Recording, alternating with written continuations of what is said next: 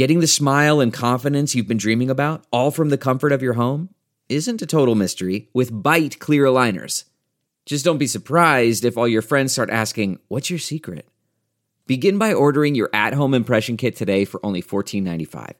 Byte clear aligners are doctor-directed and delivered to your door. Treatment costs thousands less than braces, plus they offer flexible financing, accept eligible insurance, and you can pay with your HSA FSA.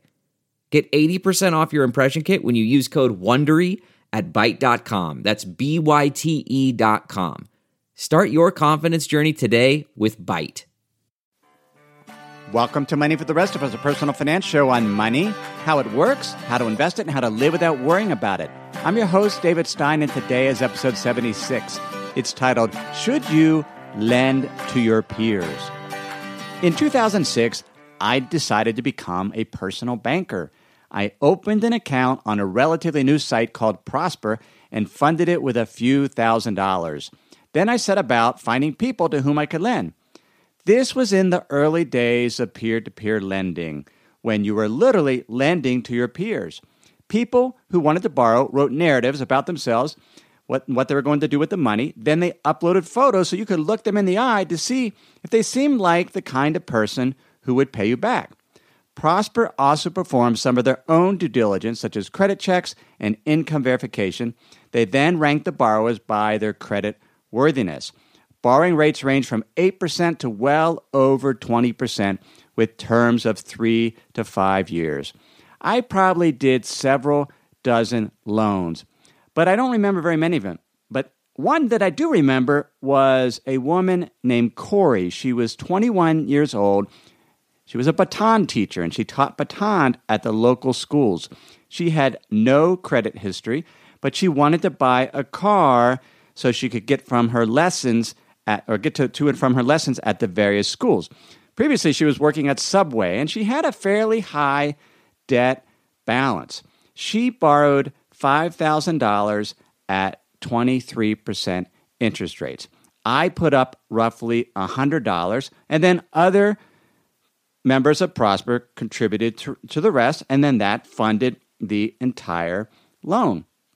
What was fascinating about Prosper was they opened up their data. So there were third-party sites that aggregated it through their API. You could bring in all the various data on the loan so you could see how everyone was doing, who had the largest portfolios and how were they performing.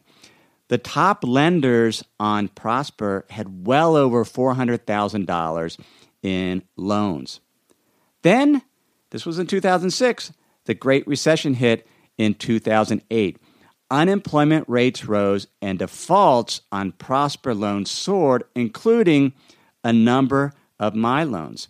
In 2008, the federal government shut down Prosper for illegally selling unregistered securities. It turns out this process of aggregating funds from willing peer-to-peer lenders is considered selling an unregistered security. In the U.S., companies can only sell unregistered securities to accredited investors.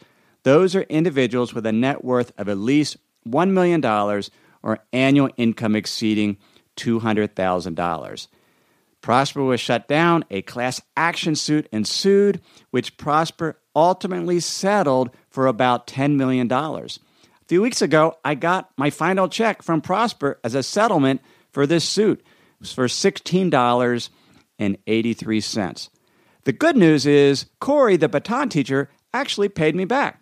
Although in retrospect, 23% interest on a car loan seems absolutely usurious. I feel bad about lending that much, but that's sort of what the rates were. And we'll look a little bit later in this episode on some of the rates on the peer-to-peer lending sites that exist, why they're so high, but then what is the net return to borrowers. So many of those that I lended to did default, and I sort of ignored it for several years. And then roughly around 2010, 2011, after most of the loans, at least those that were paying, had paid off, I calculated my return. And it was essentially break even to about a 2% annualized return. Now, that was not the end of peer-to-peer lending. Prosper reopened, they reorganized its business operations, and along with its other largest competitor, LendingClub, they still facilitate peer-to-peer loans. Only now investors don't lend directly to their peers. Instead, LendingClub and Prosper and most of the other peer-to-peer lending sites issue, well, here's the term that LendingClub calls it, member payment dependent notes. Every borrower that wants to borrow on these peer-to-peer lending sites has a security created on their behalf. In the case of Prosper and LendingClub, where you don't have to be an accredited investor to invest, they're registered securities. In a site such as Upstart, which is focused on taking in funds from accredited investors, the securities are unregistered. So there's security created on the behalf of every borrower, and then the borrower gets the proceeds from that security sale, and then the investor's return on the security is based on the interest rate and whether the borrower pays back the loan. The result is the investors, you don't get to see whom you're lending to. There's no pictures, you don't really know anything other than some basic credit and financial information, such as a credit score, their gross income, debt-to-income statistics, their employment status, whether they own their own home, and other information related to their pattern of paying back. So it's basically financial data. You don't get to see who it is. You don't know their name. You can't look them up on the internet. And that's how it has evolved in terms of these peer-to-peer lending sites. Now, Upstart is an interesting company because they started out actually, and I mentioned Upstart back, I think it was at one of the episodes in the 40s when we were talking about ways to fund college education or post-secondary education. And Upstart was this site that was going to you could do equity investments essentially in students who graduated or who were studying, and then you got a percentage of their income throughout their life or over a certain period of time. Apparently that business model did not work out so well, so they pivoted, and now Upstart is a peer-to-peer lending site. They say that they not only rank loans based on credit scores, but they also look at schools attended, grade point average, and standardized test scores. Back in episode 21, Investing Without a Map, I briefly discussed peer-to-peer lending versus direct lending. I do and have done some direct lending to individuals that I know. And one of the big differences is with when you do direct lending, you can get a personal guarantee from the person you're lending to. Oftentimes, you can get some type of security in terms of collateral that they put up for the loan. But with a peer-to-peer lending site, it is not what's known as non-recourse debt. So it's unsecured. If the borrower defaults, there is no recourse. You just don't get paid. Now, the peer-to-peer lending sites works with the borrower and tries to get paid, but there essentially is unsecured debt. And that's one reason why the interest rate is higher. Now, there are many, many types of peer-to-peer lending sites. At FinCon, I met a gentleman by the name of Joseph Hogue. He runs a site called Peer Finance 101. Back in July, he did a really comprehensive review of all the different peer-to-peer lending sites. And I'll link to it in the show notes. If you remember the Insider's Guide, you will have already gotten that link. And he details over 20 peer-to-peer lending sites. And I had breakfast with him, and we kind of got into a conversation. And he reiterated how banks are being disintermediated in that because of some of the compliance issues, there's sort of this gap there where a lot of these peer-to-peer lending sites have stepped in and are lending. And many of these sites, their backers are institutional investors. In other words, institutional investors, hedge funds, are now getting into peer-to-peer lending because they see an attractive return. So that caught my interest. In fact, Joseph even mentioned some banks are lending sort of on the side through peer-to-peer lending sites. And I've noticed the number of peer-to-peer lending sites has certainly increased. And I think back in episode 21, I was somewhat negative on peer-to-peer lending. I preferred to do direct lending when I had some type of collateral or security.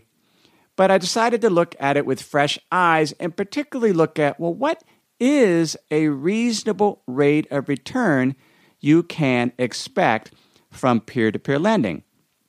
I went into the sites and I tried to see how open they were with the data. If you recall, Prosper was very, very open in their early days. Now, not so much. They have the tools there, but as I tried to screen for loans, most of it came up blank. The best I could see is they showed the estimated return for loans that were issued between December 2013 and September 2014.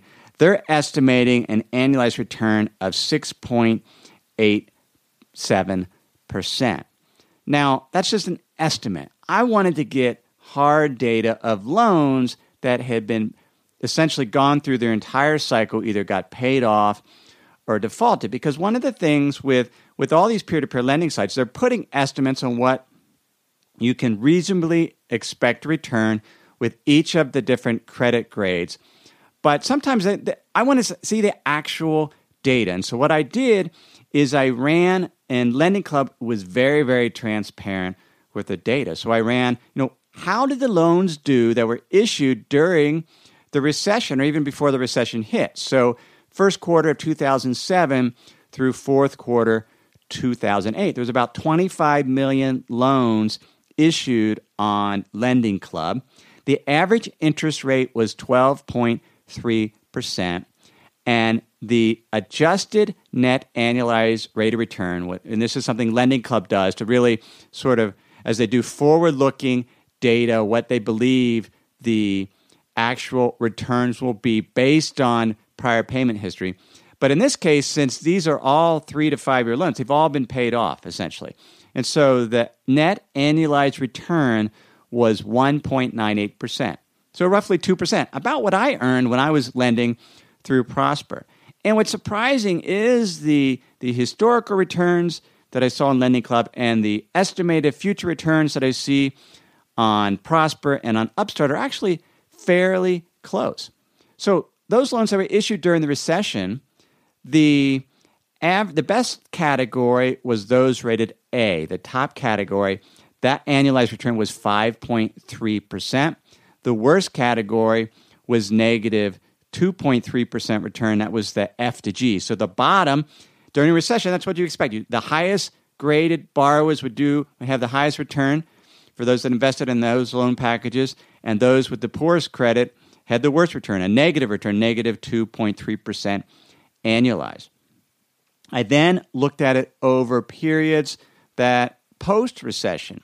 So the 2009 vintage year, in that case, the average return over all loans was 5.3%. The best category was the D loans. They returned 6.3%, and the worst were the F to G loans, 2.7%. What I did is I wanted to see what the returns were. So I put together a cheat sheet so I could sort of summarize it, and I'll send that to you. If you remember the Insider's Guide, you already got the link to it. If you're not a member of the Insider's Guide, please go to episode 76 on moneyfortherestofus.net. Sign up there, and you'll sign up for the Insider's Guide, and I'll go ahead and I'll send you this cheat sheet. I show you the vintage year returns by different years, actual history for Lending Club, some estimated returns for Prosper, and also some modeled returns for Upstart. But overall then, from 2009 through to 2011, Lending Club issued $435 million worth of loans. So the average return, or the average interest rate, was about 12.9%. Their estimated return, much of which has already been completed. So this is pretty much historical data. You think about loans issued in 2011, those will have paid off in 2016. We're almost there. So this is pretty good, I think, estimate of what you can expect to do during a non-recessionary period. Their all loans adjusted net annualized return is 6.6%. The best category is the E, which is the second from the bottom, 8.1% return. And the worst category were the A loans at 4.6%. The takeaway here is there's a different return expectation if we're in a recession or entering into a recession or not. So if we look out, the term of these loans are 3 years or 5 years. Will we enter into a recession? Because certainly when you look at the returns, those lower rated categories, the recession certainly impacts the return, and the returns are lower. Interestingly, the highest rated category, the A, tends to do well in both recession and non-recessionary. And by well is the return is pretty consistent. So during the recession, the returns for these A credits, the highest credits was about 5.3%. During the non-recessionary periods, about 4.6%. So obviously rates have fallen, even though default rates also decreased. That's similar to what we see in terms of Upstart's model return. They're estimating their highest grade credits. The AAAs are going to return 4.6%. The AAs, 5.3%. Prosper, their A category, they're expecting about a 4.6% return. So 4 to 5%. And that's what got me thinking, where does these peer-to-peer lending fit into a portfolio? Because I often thought of peer-to-peer lending, you look at these 15 to 20% rates, that's not the way to look at it. In terms of that's not going to be your return. You really should be looking at it as a return somewhere between 4.5% and 6.5%. Now, you can do better than that if you invest in the lowest rated credits and we don't run into a recession. In that case, you potentially could earn 8.5% or 9%. But over a complete credit cycle, when we have a recovery and a recession, what is a reasonable rate of return if you consistently invested in these notes or these loans over a period of time?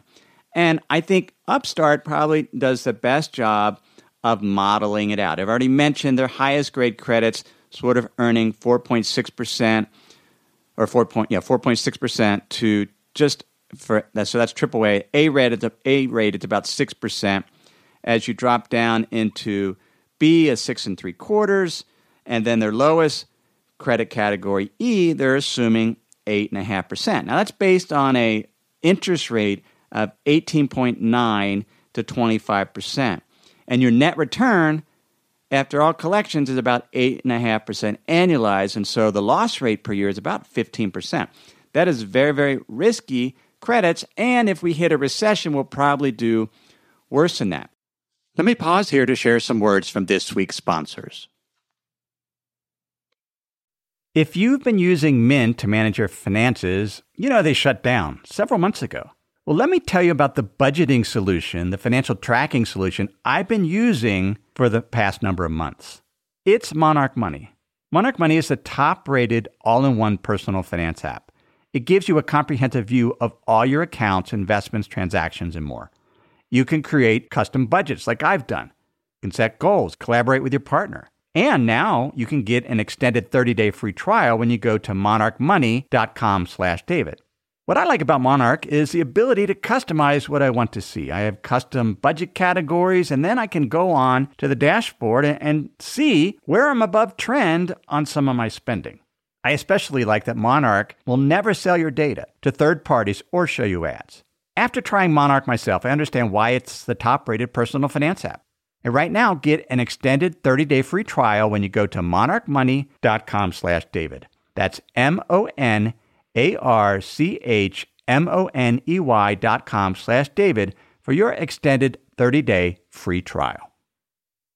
We have a brand new sponsor to our show. It's Yahoo Finance. Yahoo's been around for decades. My first email outside of work was a Yahoo email address. But the financial side I've used on occasion primarily to get data for dividend histories for particular funds or ETFs. But I was pleasantly surprised to get back on Yahoo Finance to see how it's evolved over the years. Now it's really a financial dashboard where you can get an understanding of what's going on with the markets. There are relevant articles from Bloomberg, Reuters, the Associated Press, and the Yahoo Finance team. You can look at the economic events calendar and see which data series are being released that day and what the consensus is. You can see the pulse of the markets at any time by going to Yahoo Finance. In addition, you could see all of your investments in retirement accounts in one place. With Yahoo Finance, you get a consolidated view of multiple accounts.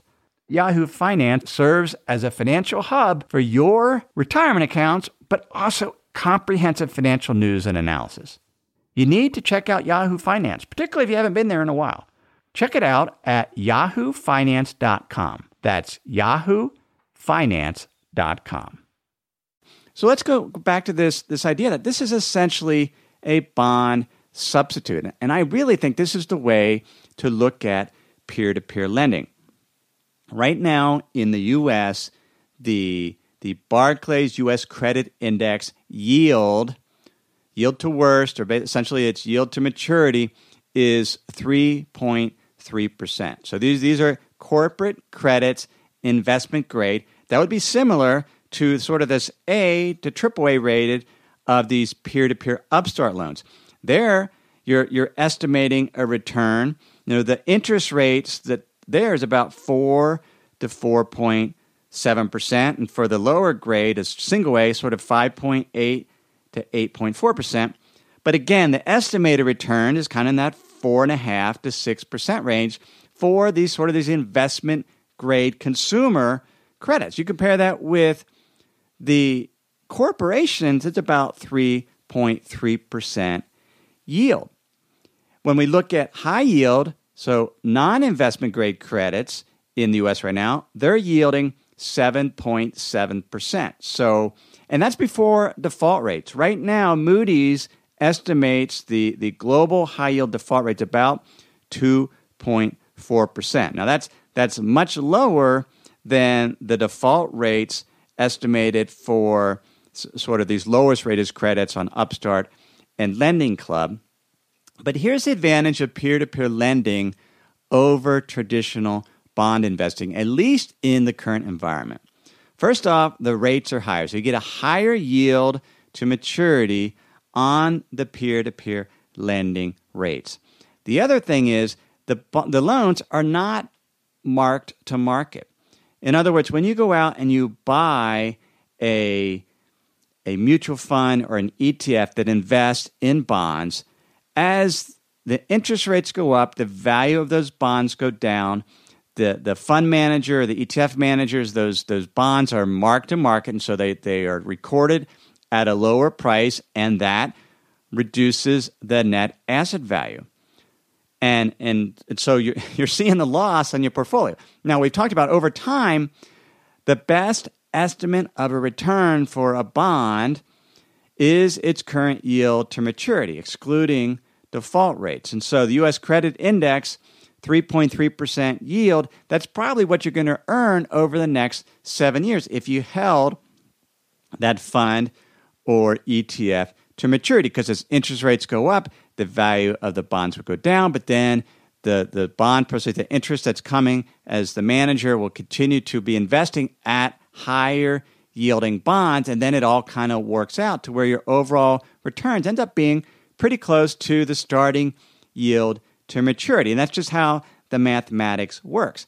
But with peer-to-peer lending, there isn't this mark to market. You're holding the loan to maturity or until it defaults. And so you don't have this inherent volatility that is you have with traditional bond funds. Now, if they were actually marked to market, you would see it. So it's sort of an apples and oranges comparison. But because you're holding it to maturity, it's just like if you bought an individual bond, right? You'll get back your actual principal amount.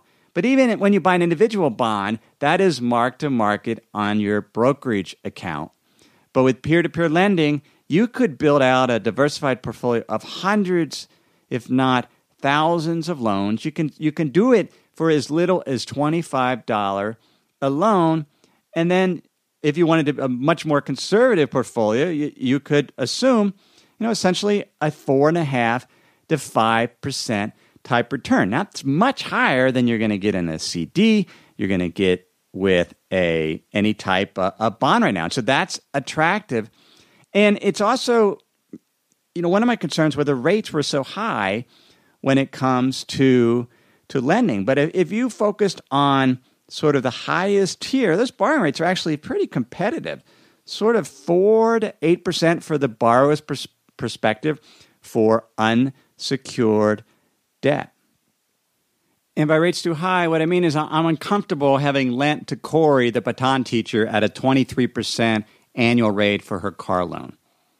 And so these 20% plus rates, in a sense, they're justified because the default rates are so high. I just personally, ethically have difficulty lending at that rates. But I am attracted to lending at these lower rates, which also have much lower default rates.